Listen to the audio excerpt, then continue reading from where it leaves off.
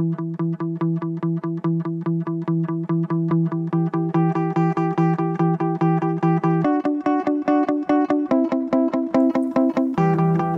to Roaming Returns, a podcast about generating a passive income through investing so that you don't have to wait till retirement to live your passions. In today's episode, Tim and Carmela talk about an investment opportunity you don't usually hear about. We haven't even heard that many experts talking about it. And what's really unique about it is it's kind of a hybrid between bonds and your traditional stocks. Let's get this party started. Hello, peeps. Welcome back. Tim's in a much, much less grumpy mood today. I had Chipotle. Well, there's that, and he's not sick. Apparently, he was on the verge of getting sick last week, so we decided to wait to record this because he was just a grumpy Groucho Pants. I got the vid. Probably, I'm not sure what he was doing. I lost my taste. Oh, he was not happy about that. It's some nonsense.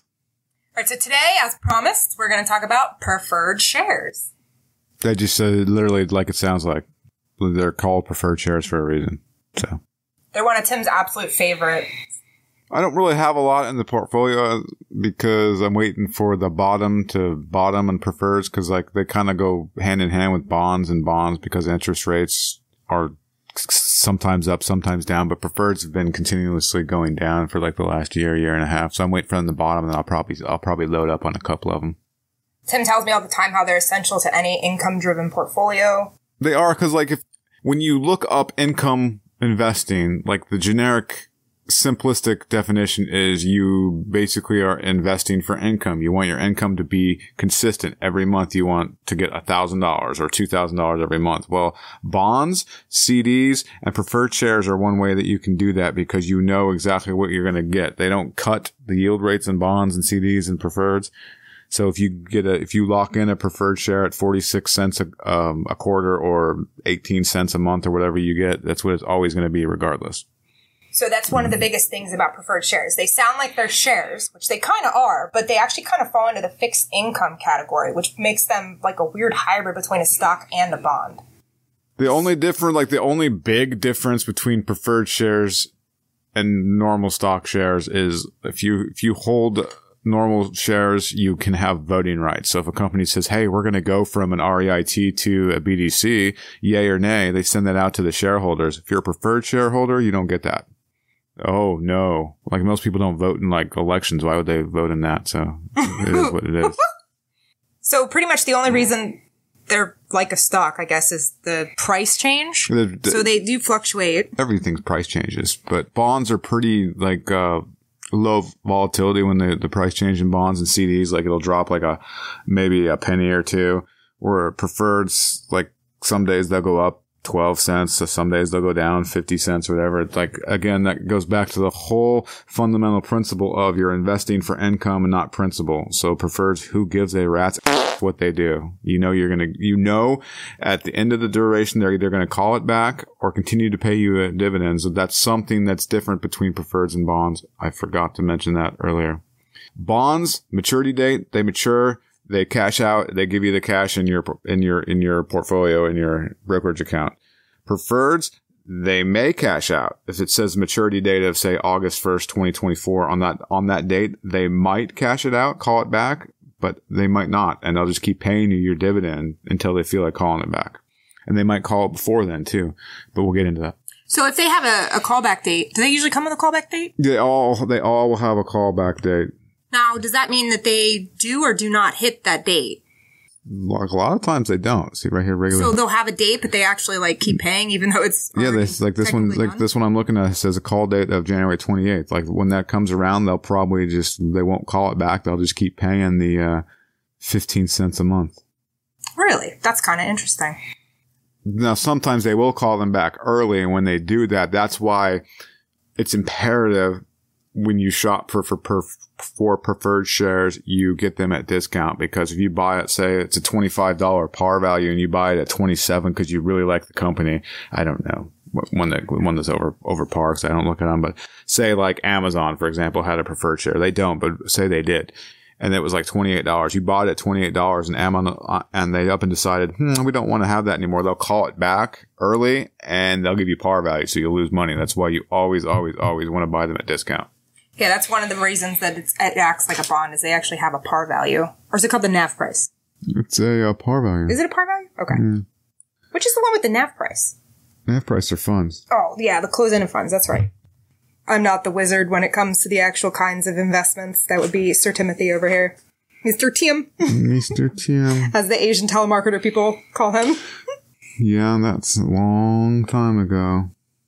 The one negative that I thought was a pretty big one to mention was that these don't always allow you to do drip.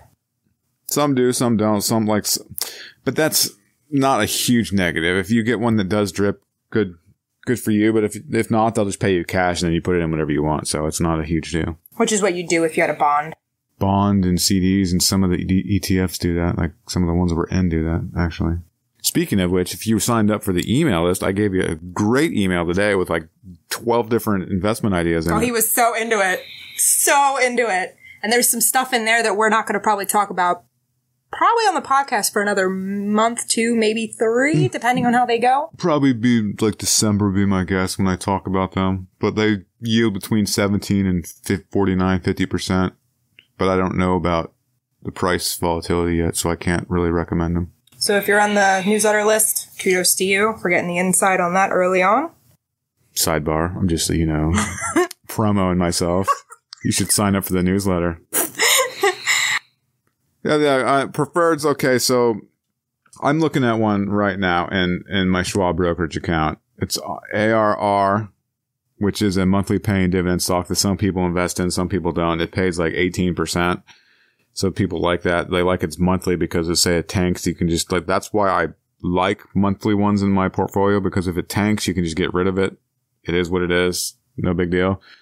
But ARR actually has a preferred share, PRC. And if you look at the price of ARR versus its preferred share, ARR bounces all over the place. It goes up 15, 20. It goes down 13, 14 points. I go like 2 or 3%. The preferred it's like the tortoise. It kind of just goes up a little bit, goes down a little bit. So you don't get the upside. If you say ARR merged with someone and like the stock shot through the roof, the preferred wouldn't go above like 25 or 26. You wouldn't get that upside. But they have a cap on the downside, right? Yeah, the downside is like, say ARR had crappy earnings, or like they cut their dividend in their common stock. Well, the preferred wouldn't go down. Like that would probably drop it 15 to 20%. The preferred would go down maybe 5%, if that. And even then you don't really care because you got it at a discount. And as long as you're getting the money, then you should be up in the long run, regardless if it goes down 5%. Now, do these have betas? I don't believe so. I don't think they measure beta in preferred shares. But they still are less impacted by market fluctuations, right?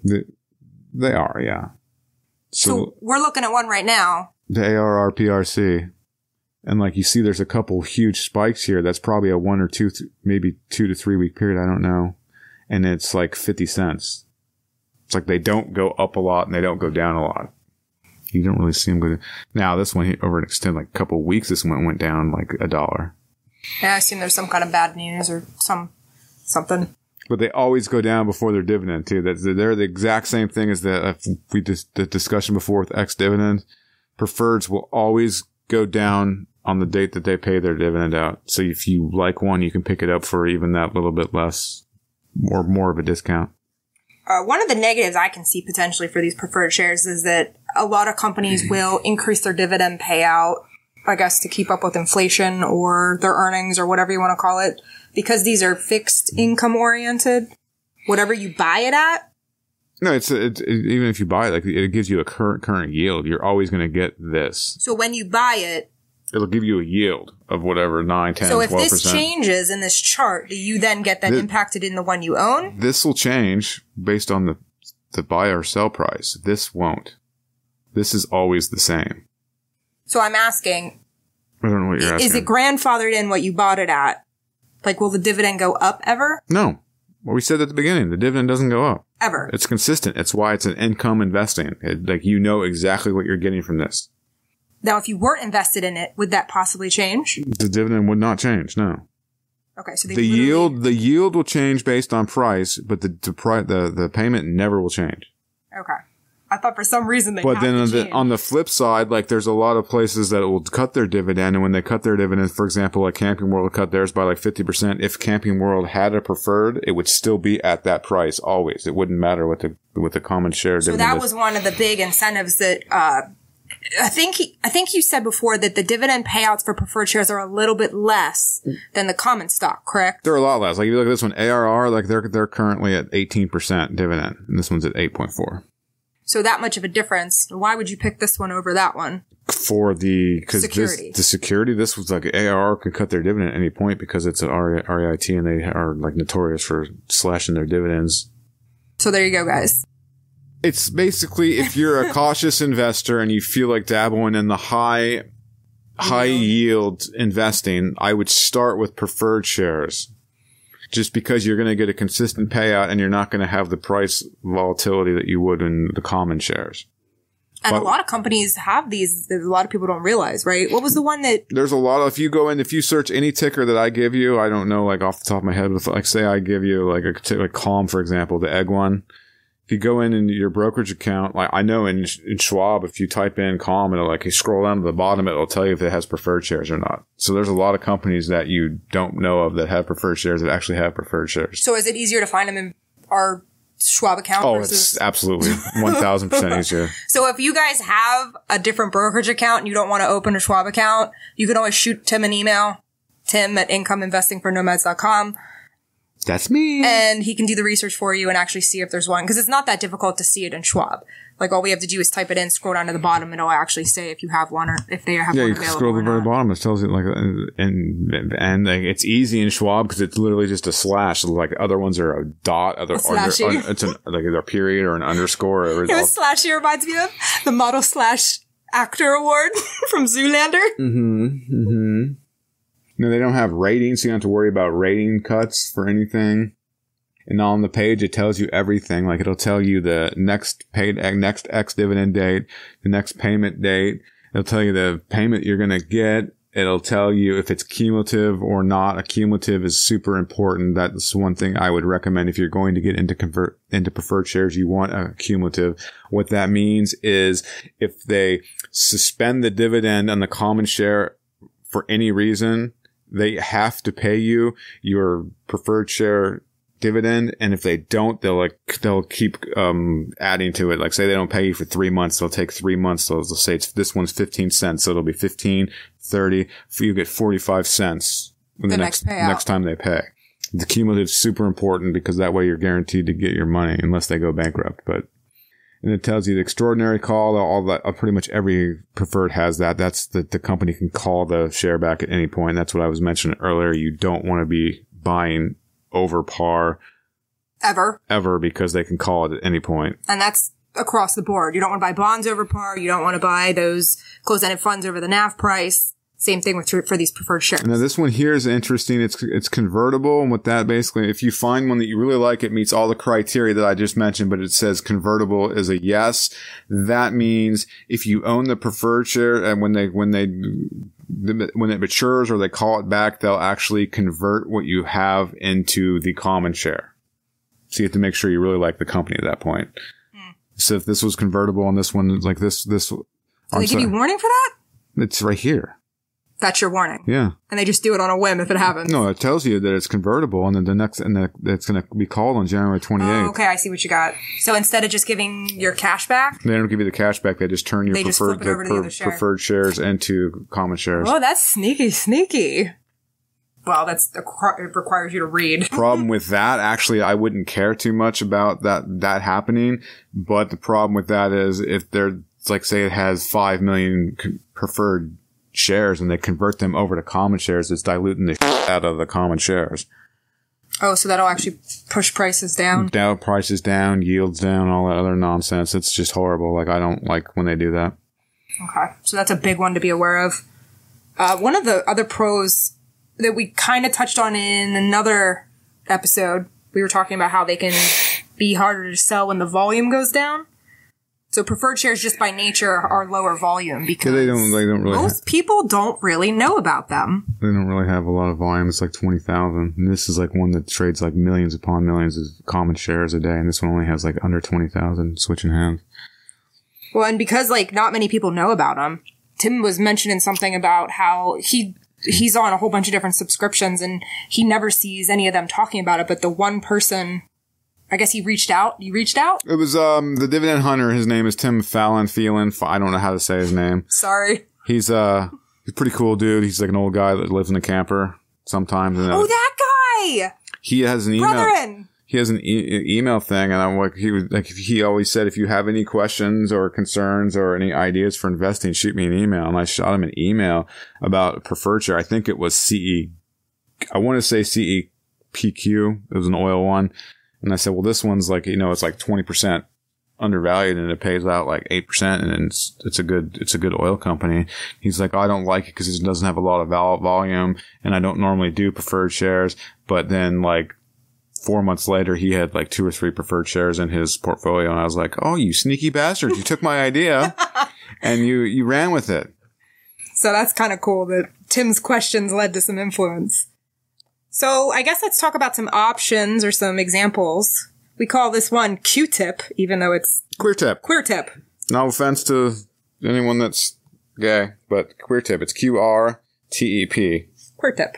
It basically, I'm sure a lot of the old heads out there know, the shopping on TV thing, HVC.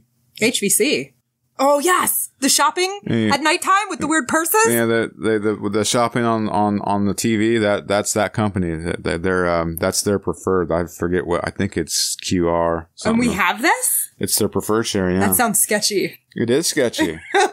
Queer tip is 65% discounted right now and it pays out like 29% yield. That's insane. So that's why we're in it. Whatever. It pays you $8 a year per share. So it is what it is. That's pretty crazy. One that goes ex-dividend on the 14th is PARAP. P-A-R-A-P. Parappa the Rappa. It's Paramount. I think it's Paramount, like the movie place. Oh. I feel like theaters are having a comeback. That's the one. CEQP. That's the one that I was in. And I asked that Tim Fallon dude about it, and he said it didn't have enough volume. Oh, there's ARR. I actually had some of these on this list. Goodin. So CEQP/PR is a good one. 8% discount, 9% yield. That's a really good, really, really, really good oil company.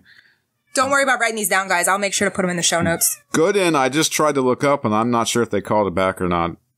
So I can't verify if that one's there, but it's basically, it's a REIT. The parent company is good. GOOG. 27% discount? Mm-hmm.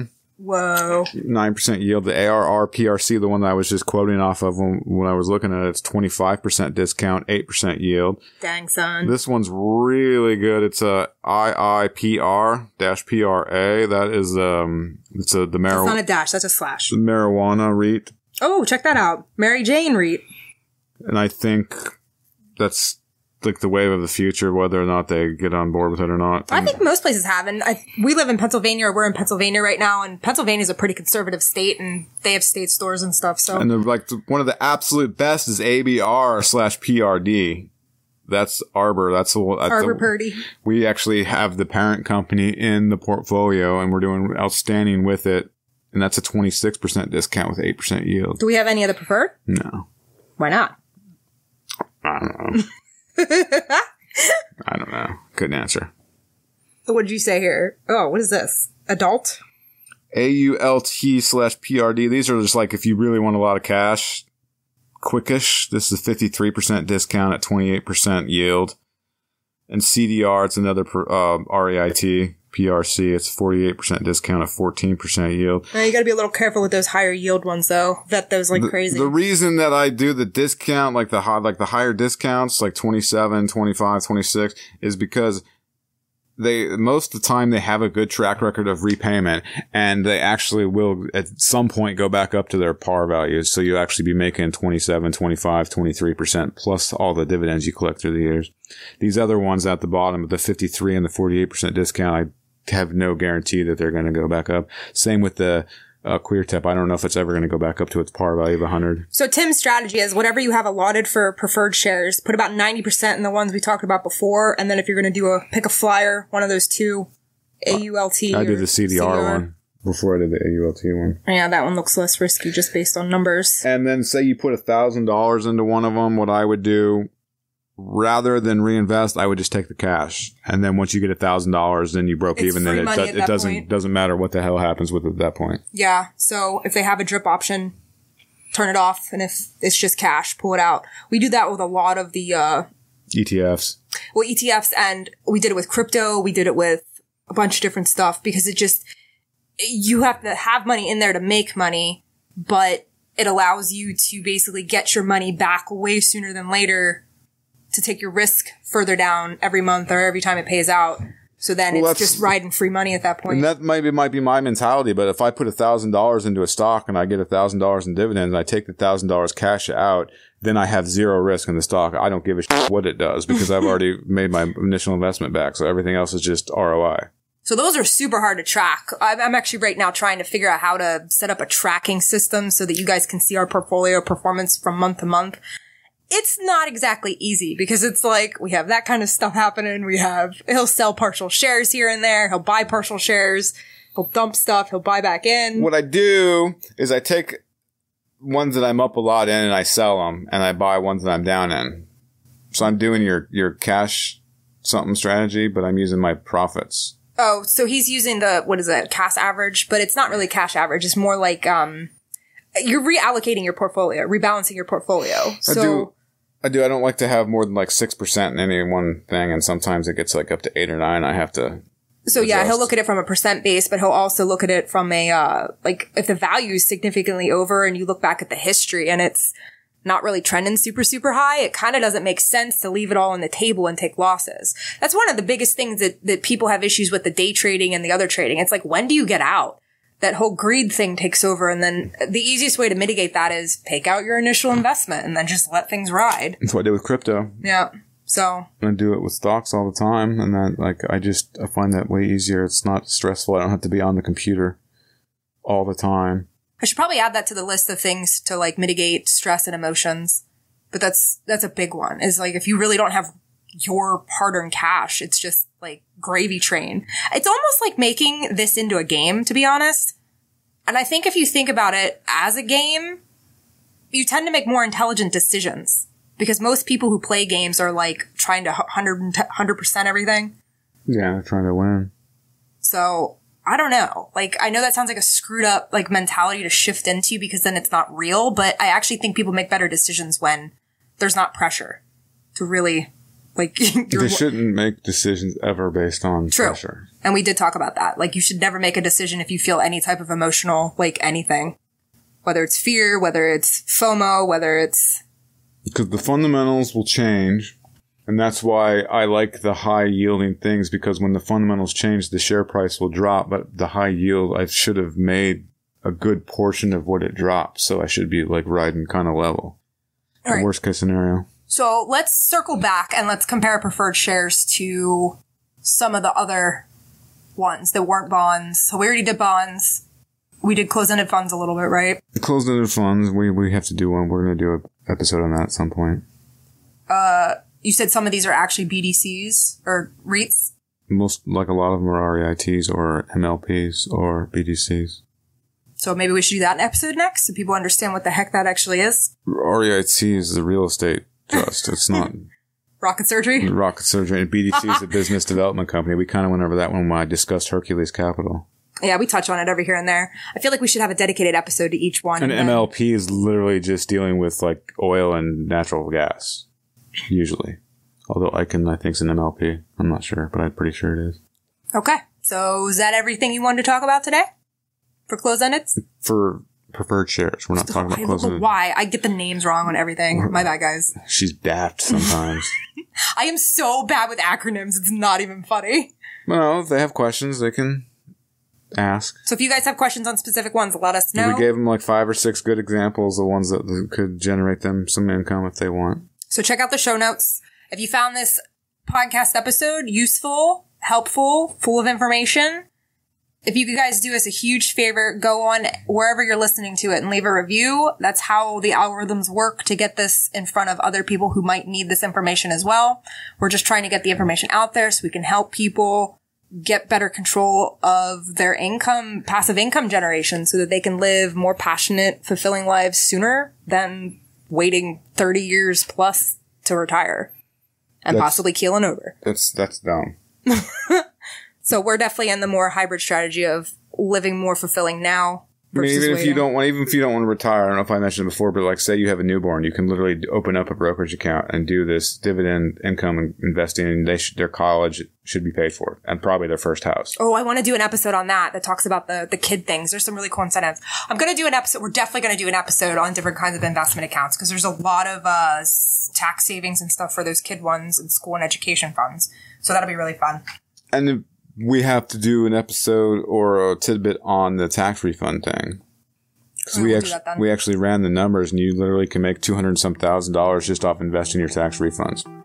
Crazy stuff, guys. All right, that's all for today. We are going to record a special bonus one probably right after this. So stay tuned. Duh. See ya. Adios, amigos. Muchacha.